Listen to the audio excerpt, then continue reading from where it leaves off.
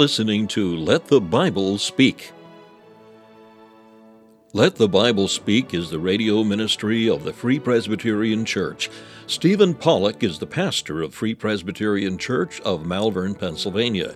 The church is located at the junction of 401 and Malin Road. Thank you for joining us today as Dr. Pollock opens the Word of God and lets the Bible speak. So let's read. We're reading from the Psalm 86, and we'll read together from the verse number 1. Bow down thine ear, O Lord. Hear me, for I am poor and needy. Preserve my soul, for I am holy. O thou my God, save thy servant that trusteth in thee. Be merciful unto me, O Lord, for I cry unto thee daily. Rejoice the soul of thy servant, for unto thee, O Lord, do I lift up my soul. For thou, Lord, art good, and ready to forgive, and plenteous in mercy unto all them that call upon thee. Give ear, O Lord, unto my prayer, and attend to the voice of my supplications. In the day of my trouble I will call upon thee, for thou wilt answer me. Among the gods there is none like unto thee, O Lord, neither are there any works like unto thy works. All nations whom thou hast made shall come and worship before thee, O Lord, and shall glorify thy name. For thou art great, and doest wondrous things. Thou art God alone. Amen. May God encourage our hearts in His Word tonight. That verse number 2 in the prayer there, preserve my soul, immediately directs our attention to the general subject of this psalm. Once more we find the psalmist in trouble. Verse number 7, in the day of my trouble. And then down in verse number 14, O God, the proud are risen against me, and the assemblies of violent men have sought after my soul. So we find the psalmist again in a condition of trouble. Here we find, of course, David's involved in some manner of conflict and warfare. Again, Solomon was the man of peace. David was marked by war continually. And we don't find ourselves in that condition necessarily, but we do certainly find the trouble of spiritual warfare that threatens the soul. And in such times we pray, preserve my soul. Preserve my soul.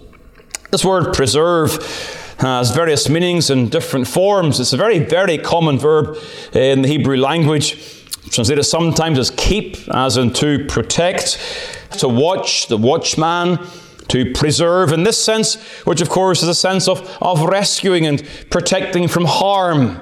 But as we'll see in the opening verses of this psalm, there are parallel prayers that come alongside this desire to be preserved. And so my suggestion to you is that thought of being preserved is a central request, but there are these other requests that come alongside, and that in itself gives us some interesting lessons. So let's begin by looking at the requests of his praying. First of all, there is that request to preserve my soul. Then in verse number 2b, save thy servant.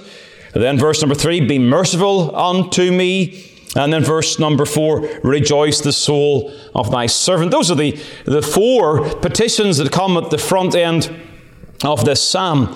Preserve. And what I said to you, this word has the sense of watching, protecting, keeping. It's used back in the Psalm 17 and the verse number 8. Keep me as the apple of the eye.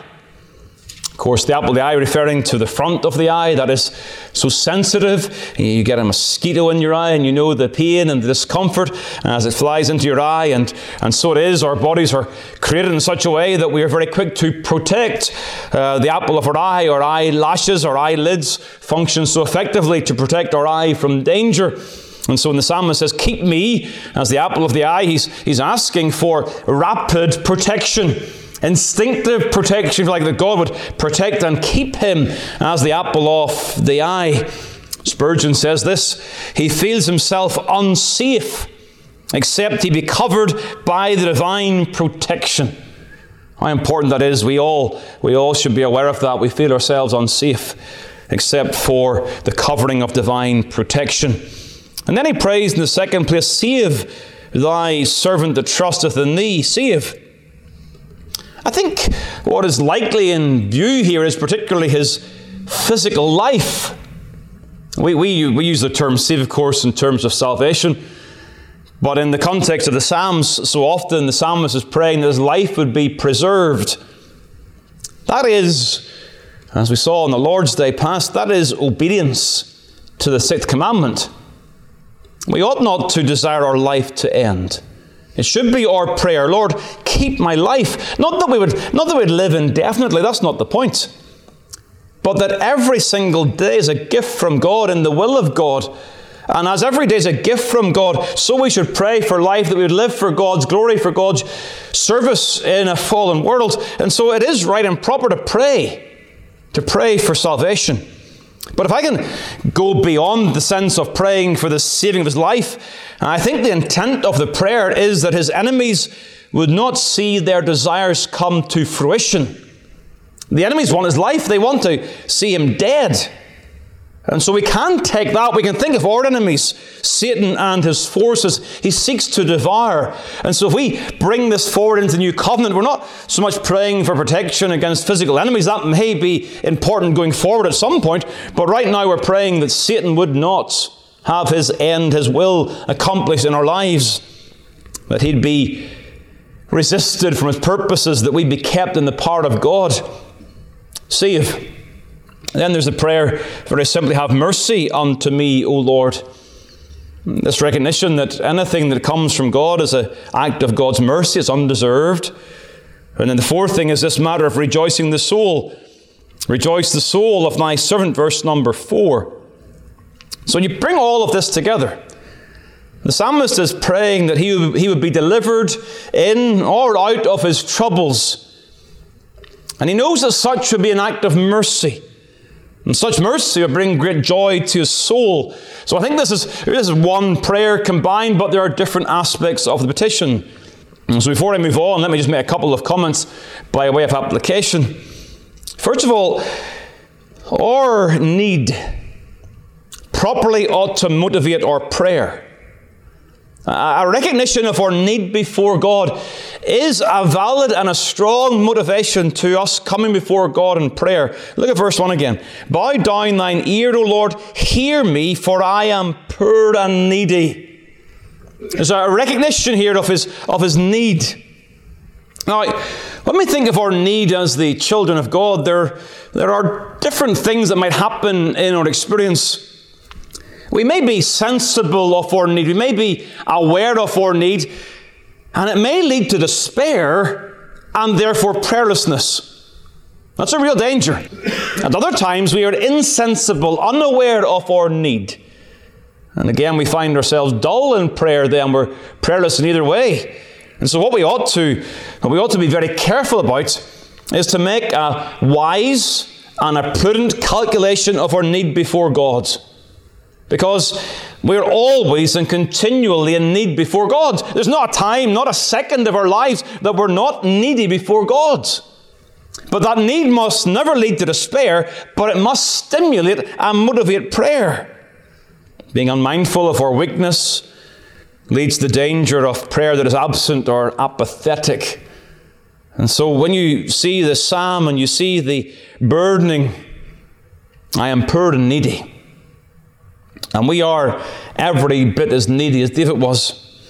And so our need ought to motivate prayer.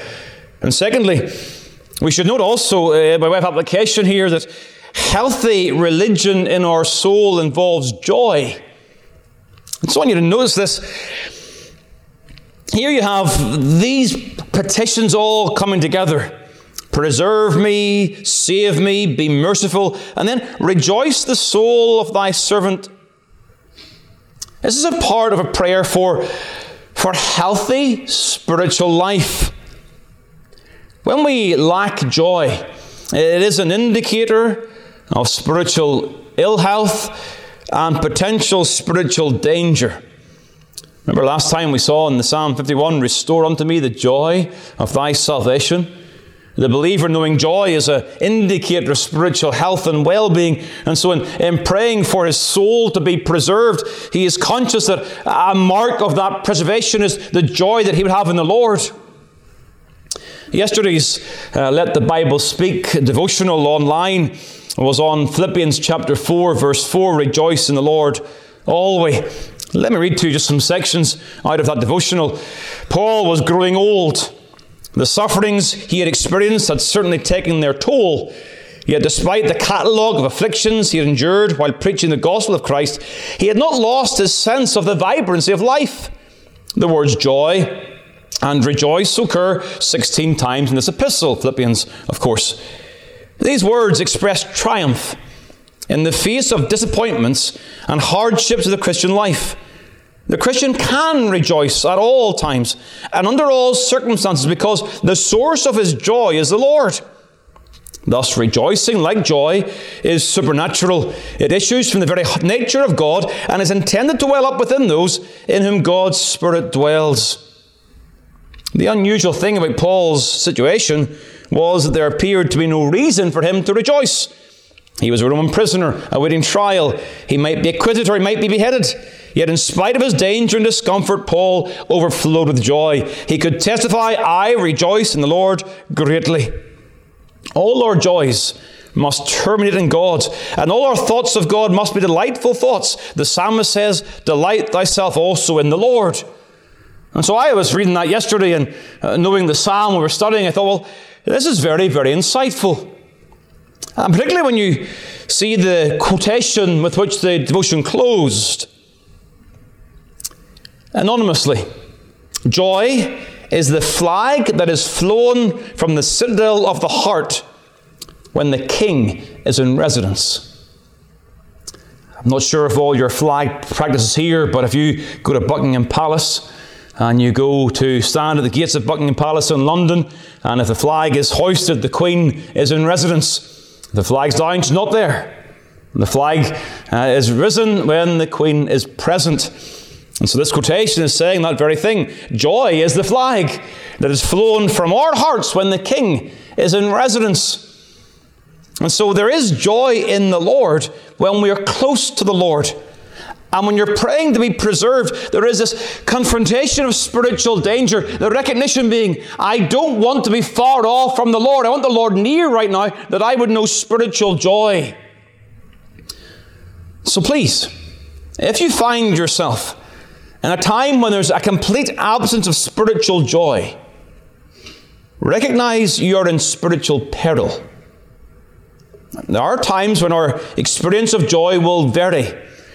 We have to be commanded, rejoice in the Lord always. There's a need for this command because it doesn't always appear. There's times we've got to think through things. We've got to meditate upon the Word, and we've got to get to the Lord. But the absence of joy is always a bad sign in our Christian life. We ought to pursue joy with a determination of soul. And when we're in danger, joy is threatened. And yet joy is known when we know the Lord is for us and when the Lord is with us. So all I want you to do at this point is to recognize this situation. That as he's praying for the need for preservation, so he accompanies with that prayer the desire for rejoicing and joy. And so may God help us to be perceptive regarding your own spiritual condition, that we would see, well, if there's an absence of joy, what is the cause of that? And that we would quickly run to Christ, and that we'd run to the gospel truth, and that we would rejoice in the Lord always. And so there's the request of his praying. In the context of being preserved, there are these other accompanying requests. And then secondly, note the reasoning in his praying. And there's two headings tonight, the requests and then the reasoning. This prayer is a little unique and certainly profound in light of the reasoning of the psalmist. Look at the verses again, and note how often the word for occurs. Bow down thine ear, O Lord, hear me, for I am poor and needy. Preserve my soul, for I am holy. Verse 3, be merciful unto me, for I cry unto thee daily. Rejoice the soul of thy servant, for unto thee, O Lord, do I lift up my soul. For thou, Lord, art good. You see how often that occurs? The petitions are followed up with a reason. There's reasoning in his praying. Each verse is accompanied with a sense of for. Here's the reason. This is mental application in prayer. This is thoughtful praying, careful praying. We all pray in cliches. It's impossible, almost impossible not to. We pray the same sorts of prayers. We have those words that we've learned, and they're not sinful. They're precious words. They're not vain, empty words. They're words that we hold very, very dear, and we pray them. But there is a danger. And the danger is we shut off our minds and prayers, and we simply echo those words that we've used time and time again. Spiritual praying has this aspect of mental application, of careful thoughtfulness in the time of prayer. And so in so doing, there is this holy argumentation. Have you ever tried to pray that way? I just suggest you do something in the next few days when you're praying at home. Pray a petition and follow the petition up with a reason. So, Lord, bless my wife. And you think of a reason, well, because she lives with me, or whatever it might be. There's an argumentation following up. She's got a battle with this. Or pray for my children, for they are in need of God's grace. Or pray for the blessing of the gospel, because the word of God will not return unto him void. See, there's different ways you can do this. As in needs, or as in arguing the very presence and the purposes of God. It's a challenging exercise. Because sometimes we just pray. We ask petitions. But here you see in the psalmist the importance of holy argumentation in the place of prayer. Now when you look at this particular prayer in these opening verses, you'll see that there are some arguments that are centered upon the one doing the praying. Okay, so some of them, they center upon the petitioner, the one who's praying, and the arguments center upon him. Other times, the arguments arise in light of the one being prayed to, namely the Lord. So let's look at these two concepts. First of all, arguments that center upon the one praying. So verse number 2, preserve my soul, for I am holy. And then you've got verse number 2b, save thy servant that trusteth in thee.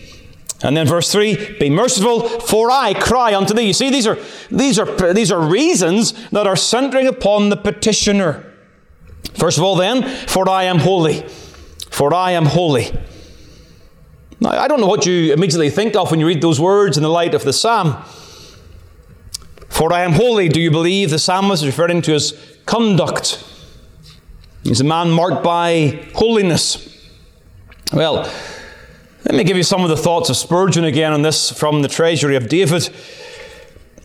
He gives three possible ways in which this term, I am holy, could be understood. He says, I am set apart for holy uses. Therefore, do not let thine enemies commit a sacrilege by injuring or defiling me. So the idea of being set apart, holy. The other one, I am clear of the crimes laid to my charge. In that sense, innocent. Therefore, do not allow me to suffer from unjust charges. Thirdly, I am inoffensive, meek and gentle towards others. Spurgeon says this, all of these renderings may explain the text. Perhaps all together will expound it best. So, it may well be the case that the psalmist is referring to his uprightness in the things of God. He does that elsewhere. For I am righteous, he says elsewhere. And it's not wrong. It's not wrong for good men to plead their innocence as a reason for escaping perhaps sins against them. You say, Lord, this is unjust. I'm guilty. I'm not guilty of this particular situation. I'm a righteous person. That's not wrong. Now, I have my suspicions that Mr. Spurgeon lent very heavily on Mr. Gill in the comments he makes on this particular verse. Gill gives the same three possibilities, although in a different order, and the language is very, very similar. But Gill says this as his third. So Spurgeon's first one is, I am set apart for holy uses. And Gill's third one is this, or he was a sanctified person, and God had begun his work of grace in him. He therefore entreats the Lord would preserve him and perfect his own work in him. And this, I'm going to put my own view across. This is, I believe, what the psalmist is referring to. That he is set apart for the Lord. He is holy in that sense. He doesn't say, for I am righteous. He used this sense of being holy, and in the context of the ceremonial law, to be holy referred to being set apart unto God, for God's use, as belonging to God. Whether it be the tabernacle structures or the priests themselves or the king. The king is taken out of men, set apart for God for holy use. That's a vital argument, isn't it? When we come to praying for God to preserve us. When we think of being preserved from our spiritual enemies, we're going before God and saying, Lord, I belong to you. I am yours. You bought me the price of the blood of your own dear Son. Therefore, keep me. Therefore, preserve me. See, when you're poor and needy, that does not mean you're despised of the Lord. Here's someone who's poor and needy and holy in the same breath. I'm poor and needy. Preserve my soul, for I'm holy. In the very same time, he is poor and needy, yet he's still holy. He belongs to the Lord. Our troubles, praise God, that does not mean that we're despised of God. Our troubles can be deep, they can be serious, and yet we can still be holy unto the Lord because of Christ's work for us. We have to grasp who we are. We have to battle our doubts. We've got to get before God and say, I am holy. Why am I holy? Not because of myself, but because of the blood of Christ and the grace of God. So he says, for I am holy. And the second thing he says, for I trust. For I trust. Save thy servant that trusteth in thee. To trust is to believe God's promise. And if we trust in the Lord, what we're saying is, Lord, I hold you to be faithful to your promises. So it's not so much, again, asking for God to bless us out of our merit. Look, I trust you, therefore bless me. That's not the point. I trust you. I'm holding on that you will be faithful. And we'll come to that in a moment or two. And then thirdly, for I pray unto thee. So I am holy, I trust, and I pray. Verses 3, for I cry unto thee daily. And then verse 4, for unto thee, O Lord, do I lift up my soul. We think about how we argue the fact that we're praying before God. Well, we're praying because we trust. We trust because we believe God's faithful. We said that already. But in our prayers, we're also recognizing that we're going to a God who is able. I often think of Hebrews, that if we're going to please God in prayer, we must believe that he is. And that he is a rewarder of those that diligently seek him. And so as we pray, we're revealing that. We're showing that to be true. Well, praise God, he hears our prayers. So those are the arguments centered upon the one praying. And then secondly, note very briefly, the arguments are arising from the one being prayed to. Verse 5, for thou, Lord, art good, and ready to forgive, and plenteous in mercy unto all them that call upon thee. Here are the strongest arguments of all we get before God, not about ourselves, but upon the Lord himself. Consider the character of God. Verse number 5, for thou, Lord, art good, and ready to forgive. Why does God work all things together for the good of those who love him and are called according to his purpose?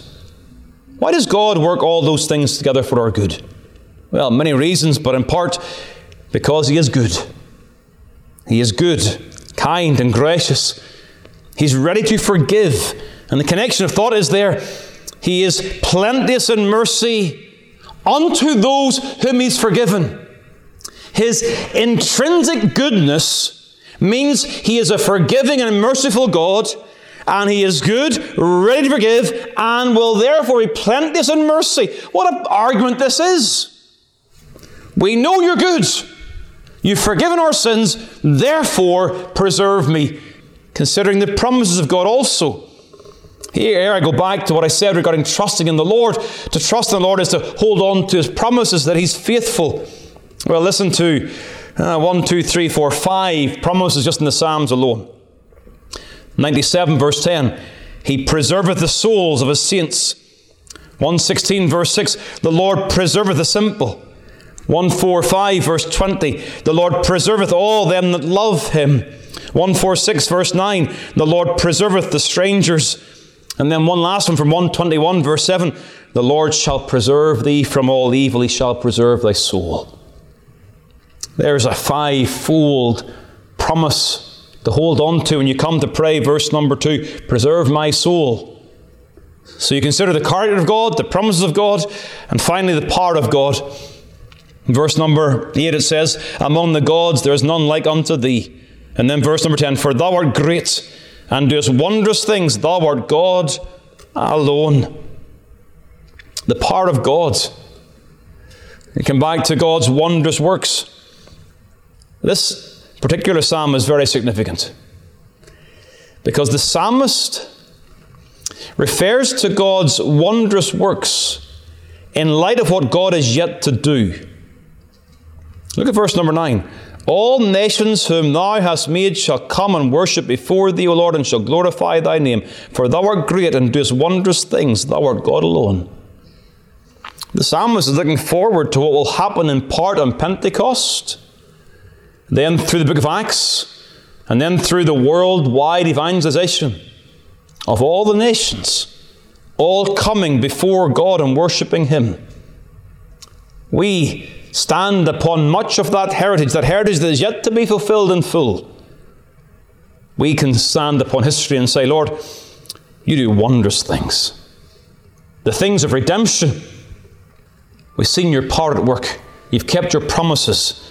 And even individually we have the assurance that being justified, we have peace with God. Or in Romans chapter 5 in the verse number 9, much more then, being now justified by His blood, we shall be saved from wrath through Him. We can pray, preserve me, save me from wrath eternally, because we've been justified in His blood. Lord, you do wondrous works. Thank you for taking the time to listen to this episode of Let the Bible Speak from Malvern Free Presbyterian Church. If you'd like more information about the gospel or the church, please call 610-993-3170 or email malvernfpc@yahoo.com. We extend an invitation to all to join us as we worship the Lord each week. You will be made very welcome. The church is situated at 80 Malin Road, Malvern, Pennsylvania, at the junction of 401 and Malin Road. We meet for worship on the Lord's Day at 11 a.m. and 6 p.m. A Bible study and prayer meeting is also held on Wednesday evening at 7 p.m. We preach Christ crucified.